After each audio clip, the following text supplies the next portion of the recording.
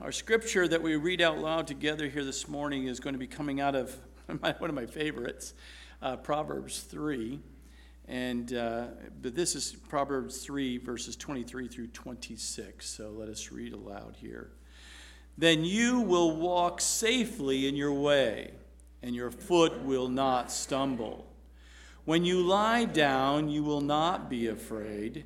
Yes, you will lie down, and your sleep will be sweet.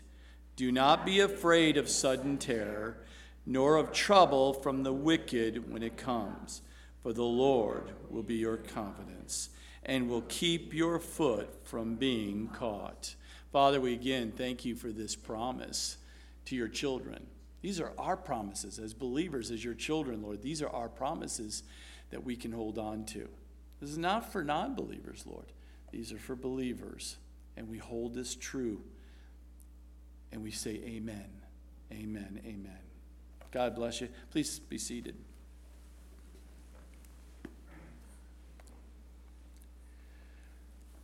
Open up your Bibles to the book of Revelation, chapter 6. We'll be picking back up here where we left off last week with verse 9. As we read verse 9 through 17 to the end of this chapter, we will then take it verse by verse so that we have clarity by the Spirit of God. Revelation chapter 6, verse 9, when he opened the fifth seal, I saw under the altar the souls of those who had been slain for the word of God and for the testimony which they held. And they cried with a loud voice, saying, How long, O Lord, holy and true, until you judge and avenge our blood on those who dwell on the earth? Then a white robe was given to each of them, and it was said to them that they should rest a little while longer, until both the number of their fellow servants and their brethren who would be killed as they were was completed. I looked when he opened the sixth seal, and behold, there was a great earthquake, and the sun became black as sackcloth of hair, and the moon became like blood. And the stars of heaven fell to the earth as a fig tree drops its late figs when it is shaken by a mighty wind. Then the sky receded as a scroll when it is rolled up, and every mountain and island was moved out of its place. And the kings of the earth, the great men, the rich men, the commanders, the mighty men, every slave and every free man hid themselves in the caves and in the rocks of the mountains, and said to the mountains and rocks, Fall on us and hide us from the face of him who sits on the throne and from the wrath of the Lamb. For the great day of his wrath has come, and who is able to stand? Father, as we open up your word here and we read your word, we ask you, Holy Spirit, to illuminate your word, bring clarity for us individually, but collectively, Lord. But speak to our hearts. May we have ears to hear and hearts to receive your truth this morning, and a desire to receive your truth this morning. In Jesus' name, amen. We have come through the first part of chapter 6, and we saw something well known, but also misunderstood. And that is the four horsemen, or referred to as the four horsemen of the apocalypse. And it's that first part of chapter 6 that is the start of the opening of the seven seals. We see four of those seals opened up, each of those seals representing a color of a horse. We saw the white horse, which was the very first seal that was opened up by the Lamb, Jesus Christ himself. And when he opened up that first seal, we see the very first thing, and that is the revealing of the Antichrist. The man who will be empowered by Satan to be the dictator, the ruler over the world of that time. And we'll see the Antichrist presents himself first as a picture of goodness and peace for the entire world. And everyone who's been left behind will have a buy-in to that, except for those that we will see today.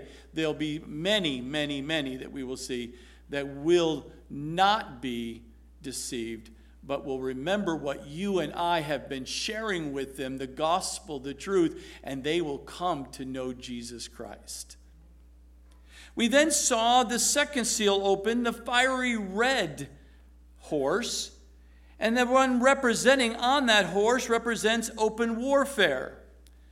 This is the false peace is now removed by that false peace that was given by the Antichrist. As we will learn, this Antichrist will set a peace deal with the world, with the Jews, with the Muslims, with those here of the secular world. They will come to have this peace treaty, and it'll be this sense of peace. But when the second seal is open and the fiery red horse is represented here, the person on there actually takes away that false peace and brings about what it was always intended to. And that is to destroy the people of this world and through warfare. Then we saw the third seal, the black horse, representing famine, inflation, something people will not even be able to afford to even buy and find, to be able to barely survive. It follows war. Always with war will followed by famine or pestilence, because people will become very weak. Then there was obviously following war, we see the fourth horse, the pale horse, the ashen horse, the death warmed over looking horse, represents death, the natural result of war and famine, civilization coming to absolute chaos. This is the 7-year tribulation that we started here in chapter 6. The 7-year tribulation brings a period that will impact worldwide. It's a global impact. It's not a regional impact. We've been experiencing regional wars. We call it World War I and World War II, and now we find ourselves, it appears, going into World War III. We will see how this plays out, but we just know these are the signs. We see the symptoms. We see the actual results of the darkness that is spreading across this world. And the darkness that comes across this world always results in wars and rumors of wars, but we see them playing out in real time today. We also experience the pestilence and the COVIDs of the world, and those will come and continue to come, it appears. Famine will happen because when war comes, things that produce food becomes a shortage. These are not things that we worry about and are concerned about. Why? Why? Because our protector, our provider is Jesus Christ. He is faithful through all the highs and lows. He will be faithful to us. For those who keep our eyes on Jesus, He will guide us and He will provide for us. Ultimately, He will be taking us out of here and taking us home. Because this is not our home. Our home is in heaven. See, the 7-year tribulation period brings this worldwide impact. The beginning of sorrows is what we saw in the first few verses of chapter 6. It speaks of the first 3.5 years of the tribulation period. It really matches up well with Matthew chapter 24. If you go back and read Matthew 24, you see Matthew 24, and here in these chapters of chapter 6 through 19 lines up very, very well. It also lines up with the prophecy fulfillment in Daniel chapter 9. But following that first 3.5 years of the tribulation, the beginning of sorrows, we see that we refer to it as the Great Tribulation. Speaking of the second half of the 7-year tribulation period, we're going to see that as we play out here in chapter 6, 7, 8, and 9. The worship described in Revelation chapter 4 and 5 is preparation for the bringing about the wrath described here in chapters 6 through 19. So as we go through these verses, understand there are three major phases that we see. The first phase is the first 7 seals. Then we are going to see the 7 trumpets. Then we'll see the 7 bowls, or vials, your Bible version may say. Now, I see these appears as a sequential in nature. Others may not. But we're not going to be dogmatic about that. These things are all going to happen. If they're not sequential or they're sequential, it does not matter. Because I just see it from a sequential. As we go through, you can see it the same way, or you may not. But it's between, as you study and be a Berean and study the word in detail, you will see what the Lord reveals to you. But here the Apostle John records 2 responses to the opening of the first 4 seals. One response is in a heavenly view, and the second one is an earthly view. Look right here in verse 9 of chapter 6 of Revelation. The 5th seal brings about, or brings forth, the cry from whom? The cry from the martyrs that will be murdered, beheaded during this first 3.5 years of the tribulation time. When he opened that 5th seal, I saw under the altar the souls. How did John see souls? Did you ever think about that? How did he see the souls? And of those who had been slain for the what? Being chaotic on earth? Were they out there picketing? Where they're like, where did my family go? Were they trying to rebuttal the false narrative that was the aliens that took us all and raptured us took us out of here? And that's why they're being slain? No, we see very clearly why they're going to be martyrs, and that is because they kept to the word of God and for the testimony which they held. Not because they were picketing, not because they were rebellious against the government, not because they just didn't follow this fallen government, the Antichrist and all of the leaders that we see, the 10 nations ruling over the lands. No, the scene shifts to the heavenly vision for a moment here. John sees in the middle of chapter 6, and John sees the souls of the righteous under the altar. Why under the altar? Why? Because they're not around the throne like you and I, who was raptured out of here.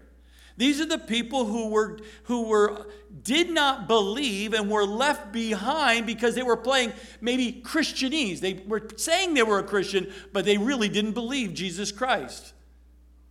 Didn't accept Jesus Christ. They were not born again. They were playing just religion. And then there are some who flat out refused to accept anything of God, and they were heathen as can be. That's where we all used to be. But you told them about the gospel. You told them about the truth. You told them that Jesus Christ was coming back for the church, the believers. And now they believe it because they're experiencing it firsthand. Maybe it's because they went looking for you and you weren't there, but you had something that said, if I'm ever disappear, you don't know where I'm at, brother, my sister, my mom, my dad, whoever it may be, my best friends, go to this place and open this drawer because I have a video waiting for you. Or I have a note waiting for you. And you opened it up, and if you're reading this letter right now, that means I've been raptured out of here. You need to give your life to Jesus. I mean, people have come up with all kind of creative ways to help someone who's not listening to them now to hopefully will come to the truth and be saved after the rapture.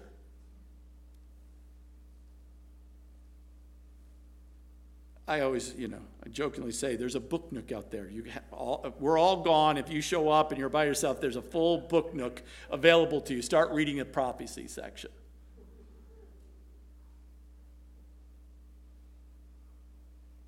See, John sees the souls of the righteous now.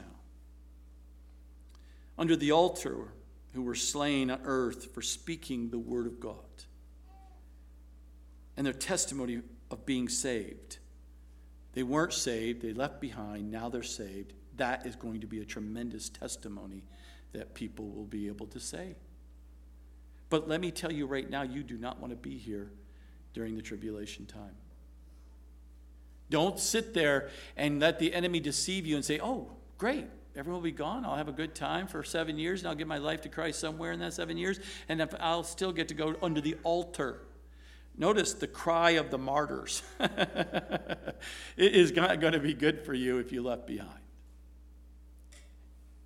You want to be on that exit from the beginning. See, these are the cry of the martyrs who were killed on earth when the first 4 seals were broken. They are not the church saints who had earlier, you and I, raptured to glory. We see in 1 Thessalonians 4, verses 13 through 18. We're in heaven. We were around the throne. We were represented. That's not us. These are the people who were left behind under the altar. Why under the altar? These souls were under the altar. Somehow John was able to see their souls. And when they look at this and they were under the altar, it emphasizes that their lifeblood was poured out as an offering to God. It draws your attention, if you remember, the tabernacle is a picture of heavenly things. And so when you take a look at that, the cry of these martyrs was drawing your attention to Leviticus chapter 4, verse 7. It says, and he shall pour the remaining blood at the basin of the altar of the burnt offering. It is the sacrifice that comes. They're going to be sacrificed. They're going to be murdered. They're going to be beheaded because of their speaking the word of God and representing God now in this fallen world. And when that happens, it's going to be like a burnt offering. Because remember, the altar, they slayed the one that was being slain, the animal. The blood would drain to the bottom of the altar here. It's a picture for us. But they were slain. It's probably the best to see this cry of these martyrs for God's truth. They held to God's truth. They weren't going to take the mark of the beast. They're not going to listen to the Antichrist. They're not going to be deceived. And they're going to have this cry because they're going to be persecuted because they're now making a stance for Christ. They're going to go against that first horseman. See, we've already seen the church in heaven. Romans 11 makes kind of clear that after the fullness of the Gentiles has come in, that is, after the current dispensation, that the age of grace is moved now after the rapture into the dispensation of the age of judgment. And after that current dispensation of the age of grace has come to the end and the churches have been removed to heaven, the blindness will pass away from the eyes of the Israelites, the Jews, and those here on this earth, and they will realize their true condition, and their sin is because of their rejection of the Messiah. And then they will call upon Jesus for deliverance. Because after that rapture happens and the seals start happening, we are going to see that people heard the gospel, the truth, and now they're going to believe it. They're going to see 144,000 evangelists going across the world, sharing in who Jesus is. We're going to see the 2 witnesses right there at the temple who are going to die and come back to life. We're going to see God, by his grace still, even during the dispensation of judgment, is going to reach this fallen world that left behind by his grace for they give an opportunity to give their life to Jesus still.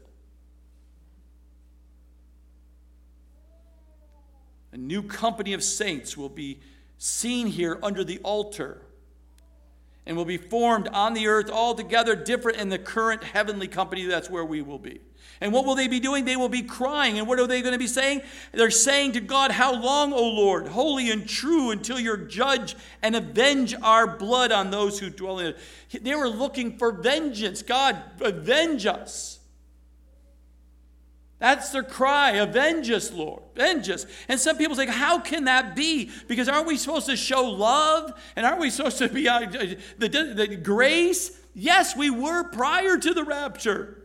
Now we're moved into the dispensation of judgment. That was the warning that we're always telling our friends and our family. God is grace. He's going to give you, you walked away from God. You don't want anything to do with God. But by grace, he's opening the door. He's knocking at the door of your heart. But after the rapture, then it's about judgment. You still have opportunity, but only through martyrism. Only through death.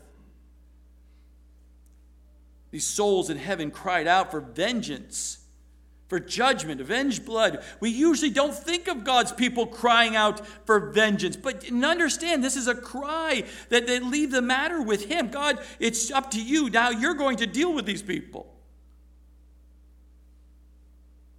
When God's people are persecuted,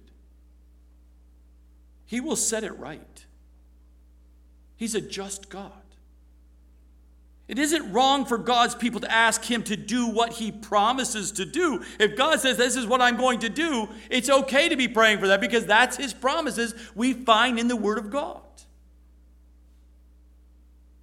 And so it's like Abel crying out to God for the vengeance of his brother. What we find in Genesis 4:10, the ground was crying from the ground for vengeance, if you remember. So there's not something new here in Revelation. We see it right from Genesis.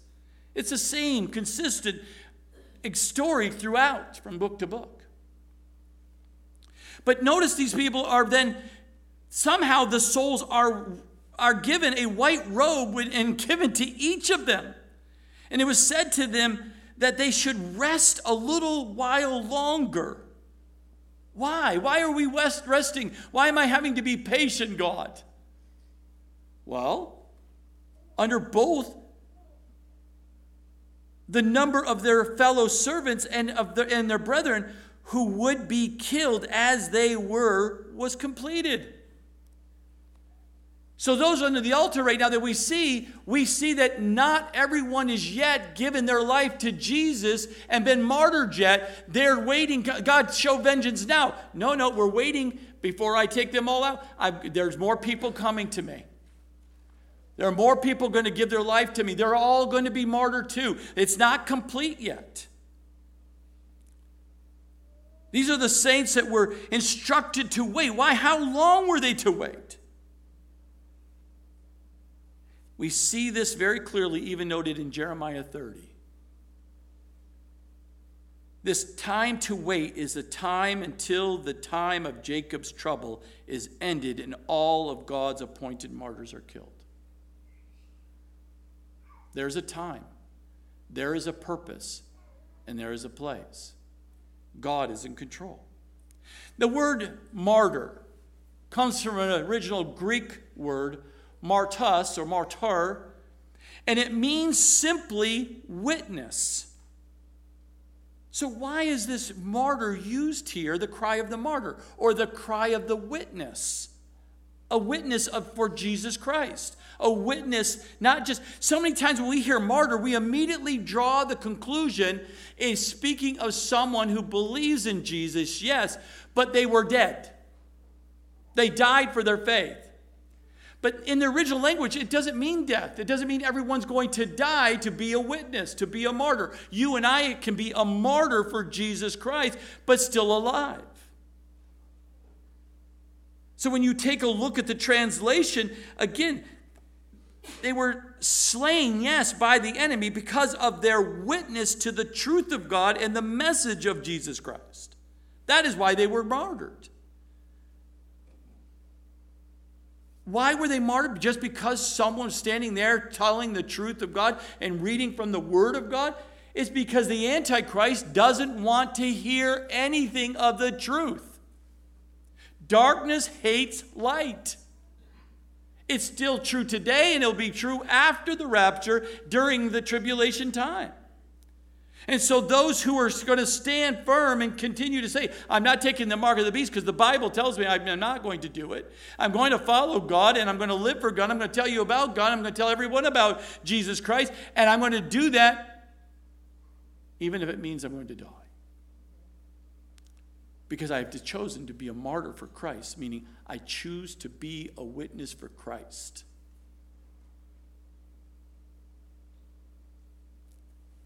evidence we see, or at least consider, of the story, the first Christian martyr. Do you remember who that is? Stephen, recorded in Acts chapter 6, verses chapter 7 through 53. We see, after being anointed as one of the very first deacons, be careful if you want to be a deacon. You want to be one of the first deacons in the church. Stephen immediately began doing mighty works because he was empowered by God to do these mighty works that God had called him to do now.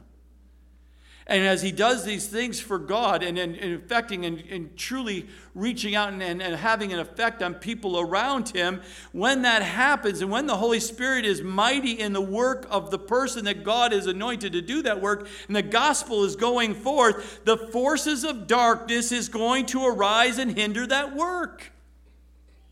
So many of you'll say, Pastor, I thought it was going to be easier to be a Christian than a non-Christian. Who told you that? The seeker-friendly type churches out there, of course they're going to tell you that. But that's not the Bible. They're not teaching you the Bible, so you know what the truth says. Expect persecution. Why? Because as you grow and mature in your faith, and you cannot help but tell people how God has saved you from your sin.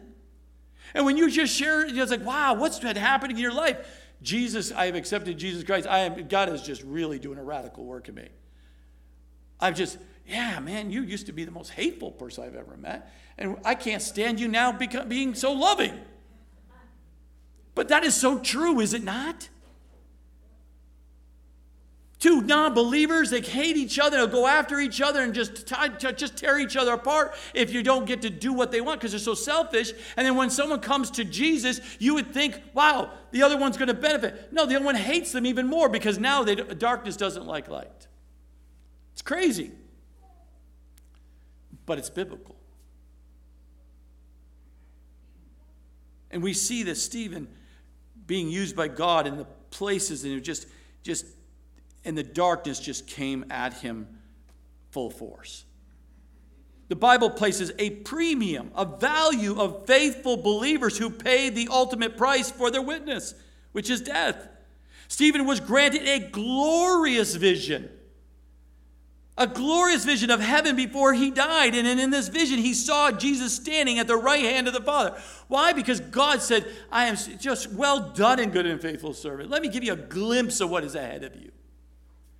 That's all for us. This is not just for Stephen.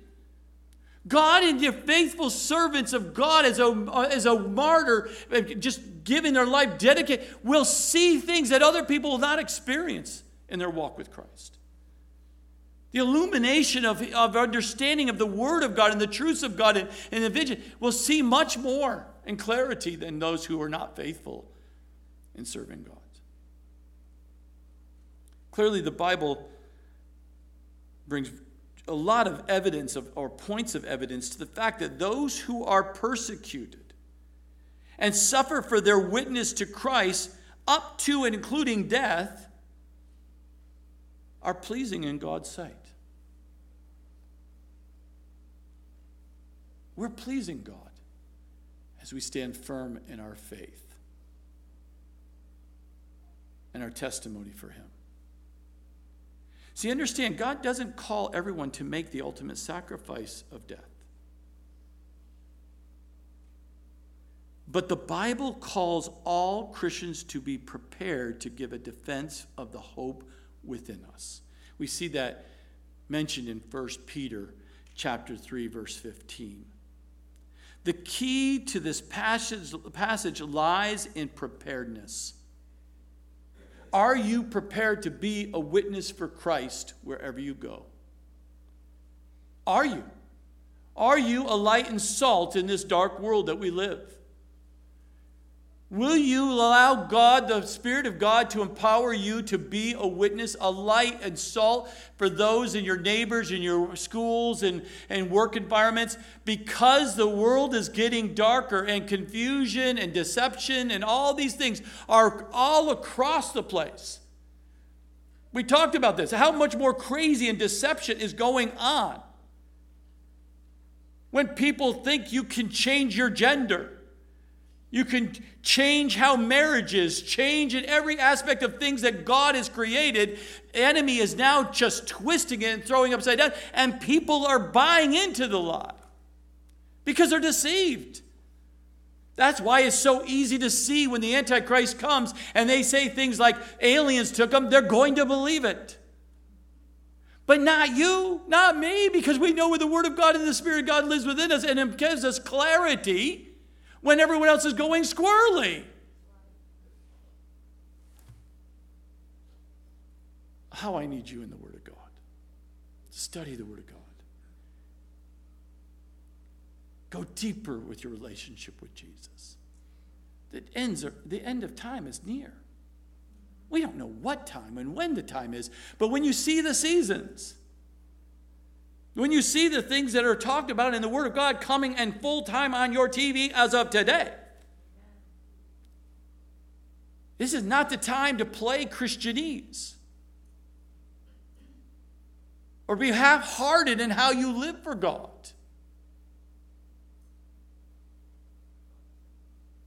You must be committed to Christ, to be that martyr, that living martyr for Christ. Why? Why? I'm not talking because of just for you. If I said I'm going to do this because it's for me, that'd be so selfish. I'm saved. I don't do this for me. Once you're saved, now it's all about you. The other, the one who's not saved and the one who is saved, to encourage them to continue to walk faithfully with Christ. That's why we're still here. We're not in heaven already. God says, I still need you here on this earth to be a witness, a martyr for me, a living martyr, to share the gospel and to encourage people in the faith so that they will stay strong all the way to finish the race. God has asked you on this marathon to come alongside someone who's in the last few miles of the marathon, and you have enough strength, the ability to encourage them to take one more step in the race because they need to finish it with you.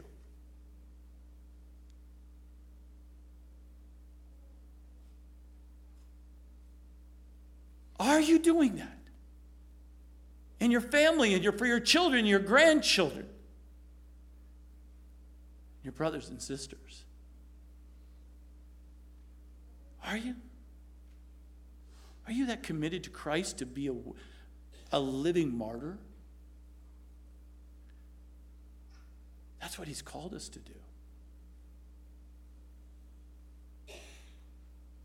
And not to sway away from that responsibility.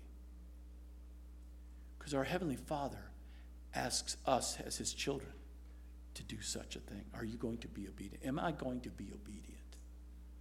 That's the question. Are you going to be obedient? The fifth seal gives us a picture of what will happen after the rapture and the start of the tribulation. But look what happens. The sixth seal is now opened. And the opening of the sixth seal brings the cosmic disruption. Now we're going to see what we all know about, even as non-believers we heard about. We watched the movie, didn't you? I watched the movie. Or at least heard about the movie. Verse 12, I looked, and when He, Jesus, opened the sixth seal, and behold, your Bible may say, whoa. I mean, it's like, this is serious. Whoa, behold. There was a great earthquake, and the sun became black as sackcloth of hair. And the moon became like blood. And the stars of heaven fell to the earth as a fig tree drops its late figs. They're very ripe figs. They're just going to go boom, boom, boom, boom, boom, boom. Just drop it. When it is shaken by a mighty wind. And then the sky receded as a scroll when it is rolled up. I don't know what that means. I don't know how that looks. I've never experienced it. and every mountain and island was moved. Notice that it was not sunk and disappear.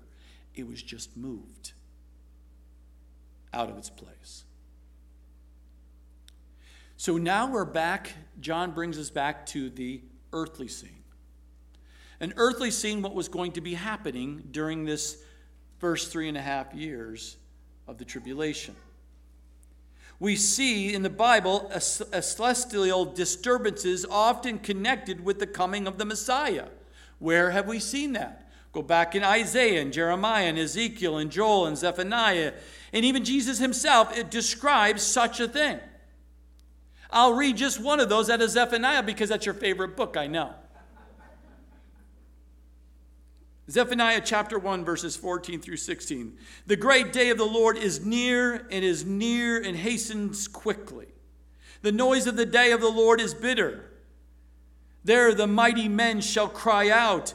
That day is a day of wrath, a day of trouble and distress, a day of devastation and desolation, a day of darkness and gloominess, the day of clouds and thick darkness, a day of trumpet and alarm against the fortified cities and against the high towers. Let me read Joel chapter 2, verses 10 and 11 as well. The earth quakes before them, the heavens tremble, the sun and the moon dark, the stars diminish their brightness. And then when we jump down to verse 11, for the day of the Lord is great and very terrible. Who can endure it? I take those words very seriously. I'm sure you do as well, that many people will tell you, those who do not know the Lord and who say they know the Lord, but really are not, they think you're going to be able to endure the time of tribulation. It is going to be overwhelming. Because we will see the sun will turn black.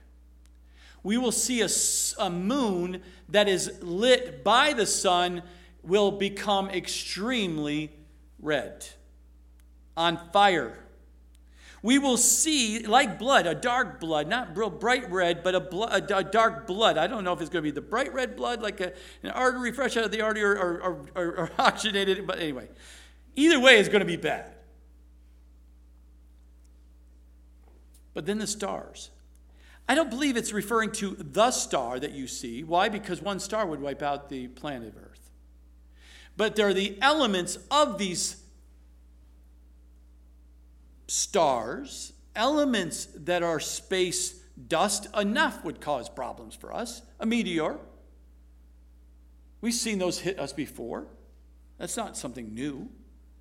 But we see these things are going to come like figs. Boom, boom, boom, boom, boom, boom. Can you imagine? No, I can imagine, but it's some people who've gone to war, they've seen the bombs coming in. Boom, boom, boom. But we're talking celestial. Do you understand the magnitude and the shaking of what is going to take place?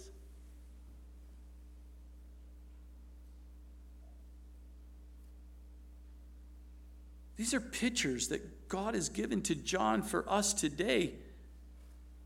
John didn't use any technical precision of scientific language here. He doesn't have to. He simply described the word of what is going to happen, and we understand it. I like simplicity. I'm not a complex kind of guy.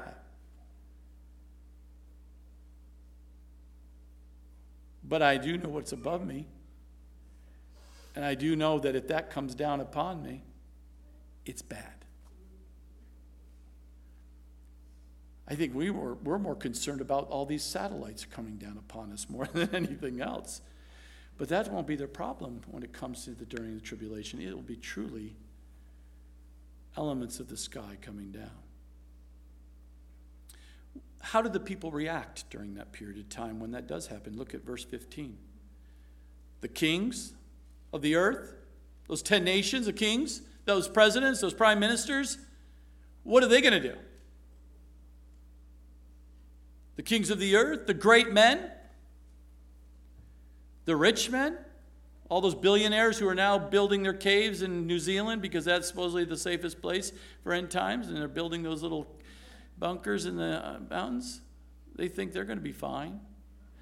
God has a way to bring a bunker buster like nothing before. That's how weird we are, right? We think, oh, I can go build this because this is going to be the best. There's nothing you can make by man's hands that can sustain or withstand the power of God. Do you understand this?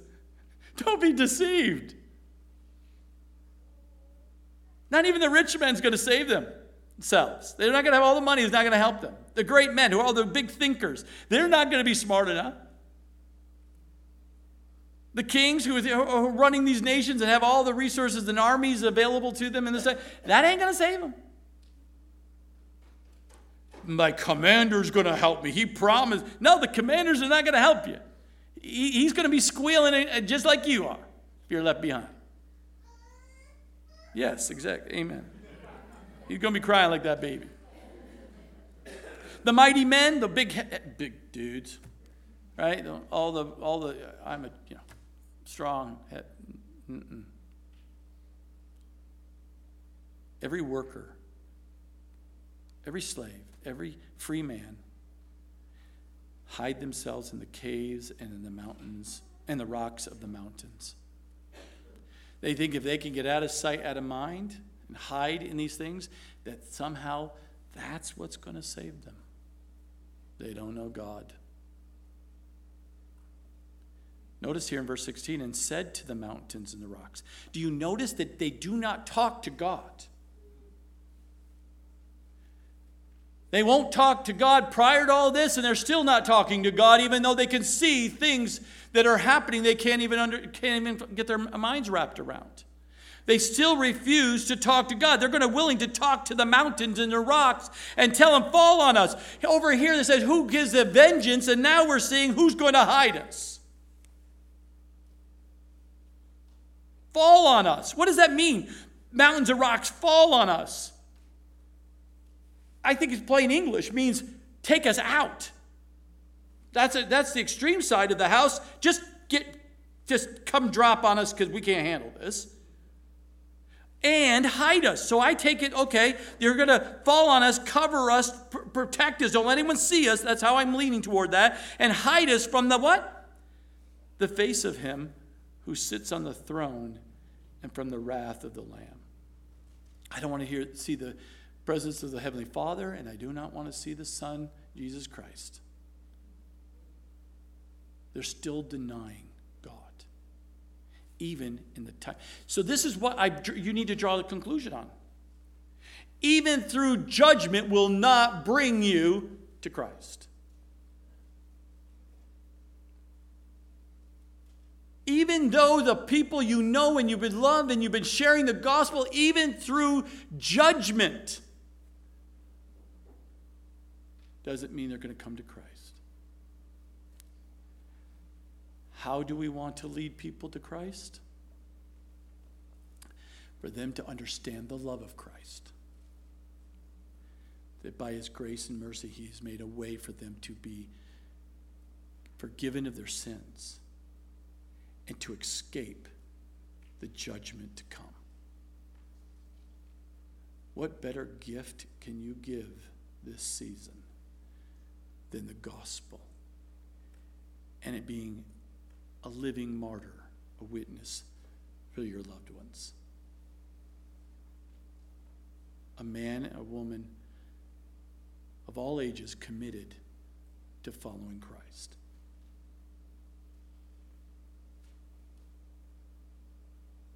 Because they're going to ask for the mountains and the rocks to fall on them, to cover them, to hide them, so they do not have to see and be reminded that there is a God. For the great day of wrath, God's righteous anger has come. And who is able to stand? Who is able to stand? Ezekiel 33:11 says to them, "As I live, says the Lord God, I have no pleasure in the death of the wicked, but that the wicked turn from his way and live. Turn from your evil ways. That is what God is saying to you today. If you have not given your life to Christ, turn. Repent. That's what it means to return. And repent is to turn. Turn away from your wicked ways. Follow Jesus Christ as your Lord and Savior. There's only one way. He's the way, the truth, and the life, and no one goes to the Father except by Him, accepting Him by faith and faith alone. No more, no less.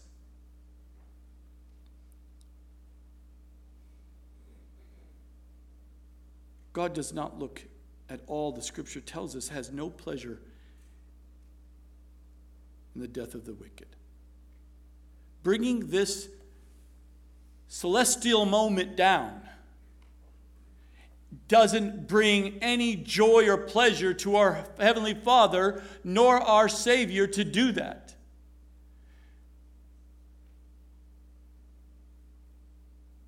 But our God is a God of love and a God of justice. Wickedness, evilness, sin has to be dealt with. Period. And the kings, the great men, the rich men, it doesn't matter. All people left behind are equally brought low by God's wrath. The judgment is all the more profound because it is the wrath of the Lamb. This is not just a natural wrath. This is God literally bringing upon the wrath of this world.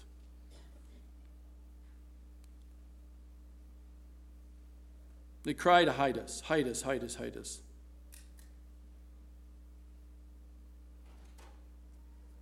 What sinners dread, those who wanted nothing to do with God. You know what you dread? You dread most of all is not death, but the revealed presence of God. That's what the Scripture says here. You're not ready to face God. You don't want to face God. You try to ignore the fact that you're going to be face to face with God. Some people, everyone is going to bow. Everyone's going to see God. I can't wait to see God. I can't wait to be embraced by my Savior. I can't wait to be worshiping Him with Him and along with all of you. But that is not true for those who want nothing to do with God or haphazardly just pretend to not. No. You don't want to face God face to face because you know you're going to be judged for this sinful life. Because you didn't put your trust in Jesus' final work on the cross for you. So you wouldn't have to pay for your sins.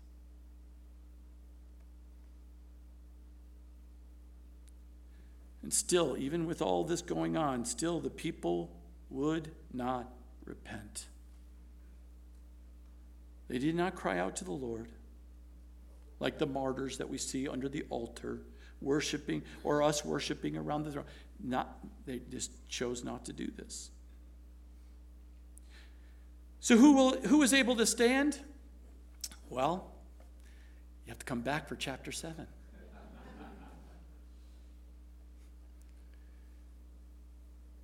Let me read a few scriptures and we'll leave it on the high note here for you today, since it's a little heavy. Romans 5, verses 1 and 2. Therefore, having been justified by faith, we have peace with God through our Lord Jesus Christ, through whom also we have access by faith into this grace in which we stand. We stand because of the grace of God. Amen. 1 Corinthians 15:1. I declare to you the gospel which I preached to you, which you also received, in which you stand. 1 Peter 5:12, testify that this is the true grace of God in which you stand. The believer can stand. You and I can stand in the face of this great wrath of God, because we will be raptured out of here and we will be in around the throne.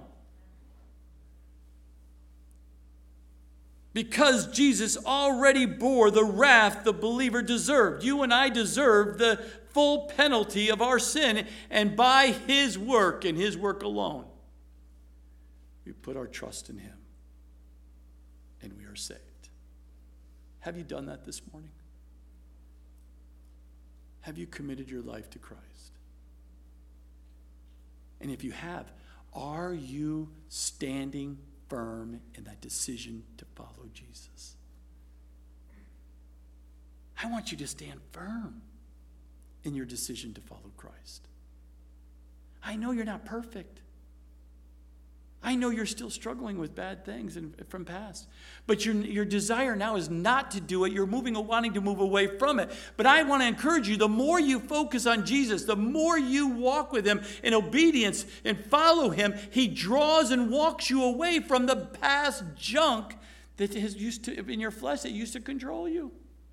There's no program that's going to save you. There's no 12-step, 10-step, do-si-do step. Isn't going to save you. One step, one after another, following Jesus is what's going to save you. Will you do that?